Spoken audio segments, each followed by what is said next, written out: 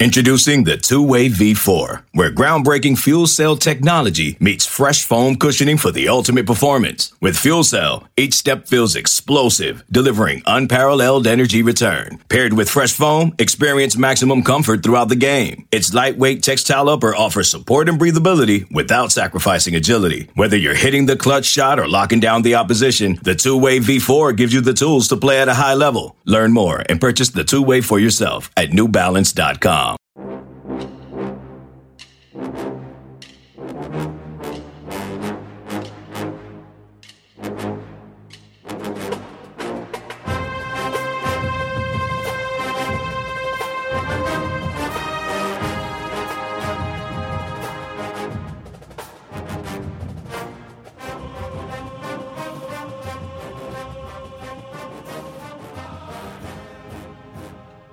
Good morning, Bucknutters. Welcome to the Bucknuts Morning Five here on Wednesday, May 5th, 2021. I am Dave Biddle. I am joined by Matt Baxendale. A lot to get into, Bax. Let's start with Jameson Williams transferring to Alabama, but more specifically, his dad really very publicly on social media going off on Ohio State, seems very angry. What do you make of that situation? Well, clearly he's pissed. I mean, if you go through his comments, they're pretty damning, if you're going to be honest in a way, because what he's saying is that Ohio State's playing favorites among the wide receivers. Now, of course, that comes from somebody who left and just gave OSU the finger on their way out to Alabama, which I can't hate on Williams for going to a big-time school that sends receivers to the NFL. But his dad's saying things on Twitter or on Instagram like, hey, the only reason Williams didn't play was because Olave and Wilson are the favorites, which my response is, well, the reason that they're playing ahead of them is because they're both potential first-round picks. So, that seems logical. But some of the stuff he's saying on there is, Fleming nearly transferred is one of the things he was claiming, and they had to talk him off of the ledge. And then he was saying other things along the lines of like, that Day and Heartland are sort of picking and choosing the kids that they quote like. Now, here's the thing. You have to take it with a little bit of a grain of salt because, and another thing he said was, when was the last time Ohio State had a first-round wide receiver? Like, Michael Thomas and Terry McLaurin being stars in the league isn't worth anything. It was definitely a little of a bridge burn on the way out. Now, the flip side of this is of course, there's a little bit of a perspective on the side of his son, if you will. Like, of course, Olave and Wilson are going to play the most because guess what? They're probably both going to go first, second round next year. Wilson's probably a top 15 pick. In every mock draft, he's in the top 15 right now for next year. So, there's a factor there. I don't think he likes that his son got passed up by JSN. And if you look at JSN, there's not much keeping him off of the field. This is sort of the byproduct of recruiting as well as you have at the wide receiver position, where you have so many kids who expect to come in and be the man right away. Right? Because that's all they've ever done. And if they go to most places, they'd probably get on the field right away. And you have a kid like Julian Fleming who barely played last year, and he has one or two drops when he gets in, and he doesn't see the field a lot because there's so much talent and depth. So Jameson Williams sat here, figured he's not passing Olave and Wilson. He's mad Wilson switched back to X where he's been. And then, he's got these other guys coming up, screaming up the rear behind him with Harrison, with Ibuka. You got JSN behind him. I mean, you got a whole group of stars. You got Julian Fleming who's going to be working to get on the field. These are all elite of the elite when it comes to recruits. So, it makes for an interesting story on the way out. And it also underlines the sheer volume of talent in the OSU receiver room right now, where Alabama, which has had two top 15 or top 10 picks or whatever at wide receiver, is taking an OSU receiver as a transfer and expecting he might be a starter from day one. And this is a guy who right now I would have told you was probably fourth or fifth on our depth chart overall. If you went 1, 2, 3, 4, just in the receiver room, not talking about the nuances of different positions that they're playing. So, it's an interesting one. And this is what you're going to see is you're going to see guys like Williams who were productive when they got the chance to be not end up sticking around because there's too much talent. And I think it comes down to that for sure. Man, when he transferred or entered the transfer portal, I should say, I'm thinking, okay, he's probably going to Missouri. maybe he'll go to something like Arizona State, pick a lesser school, but Missouri being his home state school, I'm thinking he's probably going to Missouri. I think we had some group text within our, colleagues here at Bucknuts, talking about that. The fact that he went to Alabama, I think you said it best. It's a middle finger. If there's one program in this country, when you look at the roster right now, that has better talent than Ohio State, it would be Alabama. And maybe Ohio State's better, but I think those are the two best. Maybe Georgia's right there as well. But, you're talking about there's a very short list. For him to leave Ohio State and go to Missouri, you're thinking, okay, well, he wasn't going to play here. For him to leave Ohio, and I know what you're going to say. Alabama's depth chart at wide receiver is not what it is at Ohio State. I fully get that. It's not. Ohio State has the best depth chart in the country at wide receiver. But for him to go to Alabama does feel like a middle finger, as you said, to Ohio State. There's no question about it. And if you look at his list, Michigan was on it too. So it wasn't like the kid was thinking, I'm going to go somewhere and appreciate my time at OSU. And he may appreciate it, but there was definitely a sense of, screw you, I should have played more. There was zero question that was an aspect to it. And right now, the big rival for Ohio State is Alabama. They sort of leapt the Clemson hurdle last year when they blew Trevor Lawrence and company out in the semifinal. That was a whole year coming, and you knew that was waiting, right? Now it's going to be Alabama. That's the hurdle for Ohio State. And Jameson Williams is not only leaving Ohio State, but he's going to Alabama, right, to essentially try to block his old school from winning a national championship. And Nick Saban's not taking him to, be funny and point a finger at Ohio State and rub it in their eye. Nick Saban brings in kids because he wants to win, period. There's no ifs, ands, or buts about it. And I partially agree with you. Alabama and OSU are by far the two most talented rosters in the country. Georgia's not even in the ballpark, even though they've been recruiting better, partly because I think Kirby Smart's always going to blow it. I was trying to be nice there, wasn't I? I really should have just went with my first instinct and just went with Ohio State and Alabama. You're right. Go ahead. Don't pull your punches. No, Georgia right. isn't in their You're ballpark. Right. Ohio State would beat Georgia by 3 touchdowns next year if they played, because Georgia doesn't have anybody who can play offense. And they never will under Kirby Smart. And if they did, they ran off Justin Fields. I was going to say, if they did have a really good quarterback, he'd be the backup and transfer the next year to Ohio State. But go ahead. Yeah, they'd take a guy who was a top 10 pick, and they would say, hey, you know what we should do with him? Let's make him a change of pace running quarterback so we can run out a 5th rounder ahead of him. Yeah, that was a great decision, Kirby. We love making fun of Kirby here on the Bucknuts Morning 5. That'll never get old. So the wide receiver room overall, we're sitting here being like, well, they lost Jameson Williams and his dad's mad and he gave the middle finger on his way out the door to Ohio State. Okay. But guess what? This is still the best wide receiver room that I can ever remember at Ohio State, with Chris Olave, Garrett Wilson, Jackson Smith-Njigba, Marvin Harrison Jr., Julian Fleming, Emeka Egbuka. Let's go. I'm still feeling good about this. This is going to be a new challenge for Ryan Day and Brian Hartline, right? Hartline has been the golden boy of recruiting for OSU the last 2 years, right? The guy can do no wrong. And now he has a different challenge. It's not convincing the kids to come. It's convincing the kids to stay when everybody gets a free transfer without having to sit out. And having that much talent and that many egos in a room is going to be a balancing act, right? One of the things Williams' dad was complaining about was saying that Ohio State cost Olave millions of dollars by not telling him to go pro this year, right? He was inferring that they made promises, yada, yada, yada, which I don't know what he was really getting at there. Very deep wide receiver draft. Give me a break.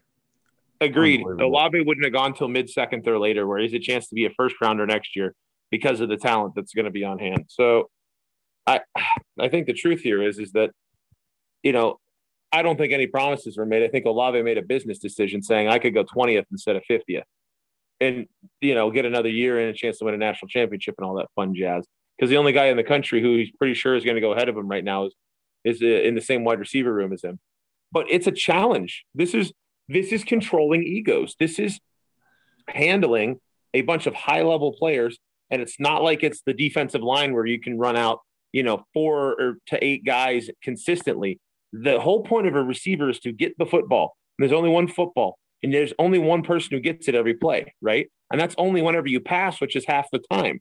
So this is going to be a challenge because you might get through a few games, and you might have some guys who aren't really getting a lot of catches, who are probably open, but OSU's way better than everybody they play for the most part. So if you're the third option on a bunch of routes, maybe you only have a couple catches, right? It's kind of like we saw with Julian Fleming. I'm not going to say he has bad hands just because he had a couple drops. He was probably so eager to get the ball in his hands. He is like I forget what game it was. It might have been Indiana where he had a ball hit him in the hands on a route up the middle, and he cut inside, looked up, and he saw how much field was open in front of him, looked back, and it was like he was waiting for the ball to go in his hands, and he was already running, and he dropped it. It probably is a 60-yard touchdown, right?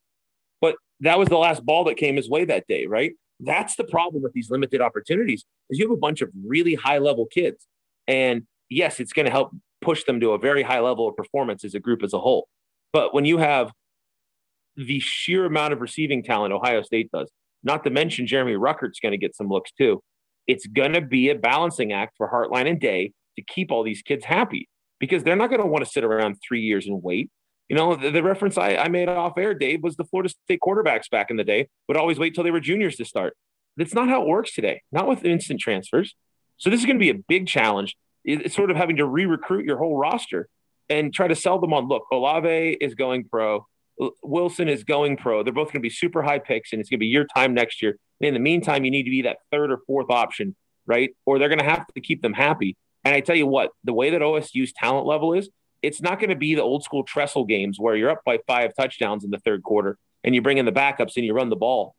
No, it's going to be we're running the offense because you get to get these kids their time and their highlights, right? Like everybody's going to – you could see OSU throwing the football 4 straight quarters, even if it's a sacrifice kind of game, because you have to keep all these kids happy and get them their opportunities, right? So it's going to be fascinating to watch this wide receiver room play out because of the sheer volume of talent and egos compared to the opportunities that are waiting for them. Yeah, like next year, for example, let's say C.J. Stroud's the quarterback this year, which I think he will be. I know you feel the same way, and he's going to be the quarterback next year as a junior. If things go well, and maybe he'll be 3 and done, he'll light it up the next 2 years and be 3 and done. Quinn Ewers coming in next year, or Kyle McCord, when they're in the game, they're going to be throwing the football. They're going to be throwing the football for sure. You know, they're not going to be trying to like completely run it up on teams, but you're right. They're going to be still throwing the football, whether it's Kyle McCord or Quinn Ewers. And this year as well, C.J. Stroud, when he leaves the game, Kyle McCord, if he comes in there, he's going to be throwing the football. One more thing before I get you out of here, my man. I was thinking about this after my Bengals drafted Jackson Carman. I think they reached on him in the second round. The more I read, you know, maybe it wasn't that much of a reach. I wasn't crazy about that pick. The reason I bring this up, though, is Nicholas Petit-Ferrer. They were in the same class, and Nick Petit-Ferrer was actually ranked higher than Jackson Carman, which I forgot about. And both 5-star prospects, and Jackson Carman now going to the second round for the Bengals from Clemson after starting 2 years there.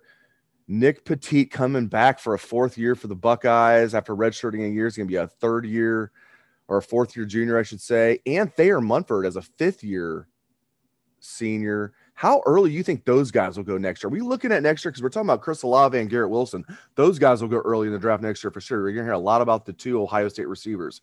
How early are the 2 Ohio State offensive tackles going to go next year with Petit-Ferrer and Thayer Munford? You know, it was funny when Carman got drafted by the Bengals. My immediate thought jumped back to Mike Brown's traditional laziness in scouting. You know, their first pick was the guy their quarterback said to pick because he played with them. And the second guy was probably a guy that Mike Brown saw in a high school highlight or something, right? Easy there, Steeler fan. Okay, you're not wrong. Say, I got Najee Harris. I'm happy right now. I learned my lesson with him against Ohio State. I'm very happy he's in the black and yellow. But as for OSU's tackles for next year, so I said this in the bucket last weekend about Thayer Munford. I think he's probably looking at a 3rd to 4th round area. I say that because of all the back history he has, right? There's going to be a lot of teams that are leery of that injury history, as we saw with Justin Hilliard. Now, Munford's not in the same situation as Hilliard. Obviously, Hilliard went through years and years and years of didn't even get on the field, whereas Munford's just struggled with some back issues in the past. And he could also push himself up towards the top of the draft pecking order at tackle if he's able to show another healthy year. But he's not your ideal size for a tackle either. He's probably looked at as a right tackle in the NFL, not a left tackle. So I think he's more a 3rd to 5th round kind of range. NPF was a guy I didn't project because, you know, he's still got eligibility left and he's not a slam dunk to go. But if NPF has another really strong year, he has all the measurables of a left tackle. he has all the athleticism that you're going to want to see. But the irony is he's been playing right tackle his whole career because you have Munford on the left side. So there's going to be a bit of projection for him if you think he's an NFL left tackle because there's not any film of it. So it's going to be really interesting with him because he's one of those athletic kind of guys that you could easily see being a first-round pick or a fifth-round pick because there's so much range on can he project to the NFL level as a left tackle when he doesn't have a lot of film at right tackle. Like, this is the sort of thing where you almost wonder if Ryan Day hasn't thought about telling the two of them, let's flip-flop this year and see how it goes, right? Just to help you both with your pro perceptions. But I don't think that'll ever happen. Not in a year where we're talking about starting Paris Johnson at guard. So, in which, by the way, there's a guy who's a first rounder whenever he's eligible to go to the pros. So I think both the OSU's tackles next year are going to be kind of like we saw this year with Myers and Davis, where they were going to go pretty high. We all thought they were going to be first 3 rounds, and that's kind of how it panned out. But if one of them, I mean, MPF had a really good year last year, and Munford was, I think, virtually unbeaten at left tackle last year. Like, I forget what the stats are, Dave, so forgive me here, but I think he only gave up like 2 sacks or something over the entire season, which is pretty impressive. And I think his pressure number was like less than 10. So that's a really good year. So both these guys are going to be highly thought about at the NFL level. And it's going to be interesting to see because if you look at OSU in terms of who they have in the NFL, they've sent a ton of interior alignment, right? But this side of Taylor Decker, I mean, tackles haven't been something that's been a real hallmark for them. So I'm really interested to see what people think of those guys because there's a real, I guess, opportunity for those guys to sort of help continue pushing OSU into that even more elite level when it comes to NFL players at every single position. Because as good as the O-line has been improved in the last 7 or 8 years here at OSU, you know, it's going to be real interesting to see how the tackle position is perceived by the NFL level, because they definitely seem to like Ohio State's interior linemen in recent years. Great stuff, as always, from Matt Baxendale. You can catch his column every Sunday on Bucknuts. It is the bucket. Thank you very much, Bax. Thank you to all the listeners out there for tuning into the show. We appreciate that very much. I hope everyone has a great day. Let's hear the Buckeye swag, best damn band in the land.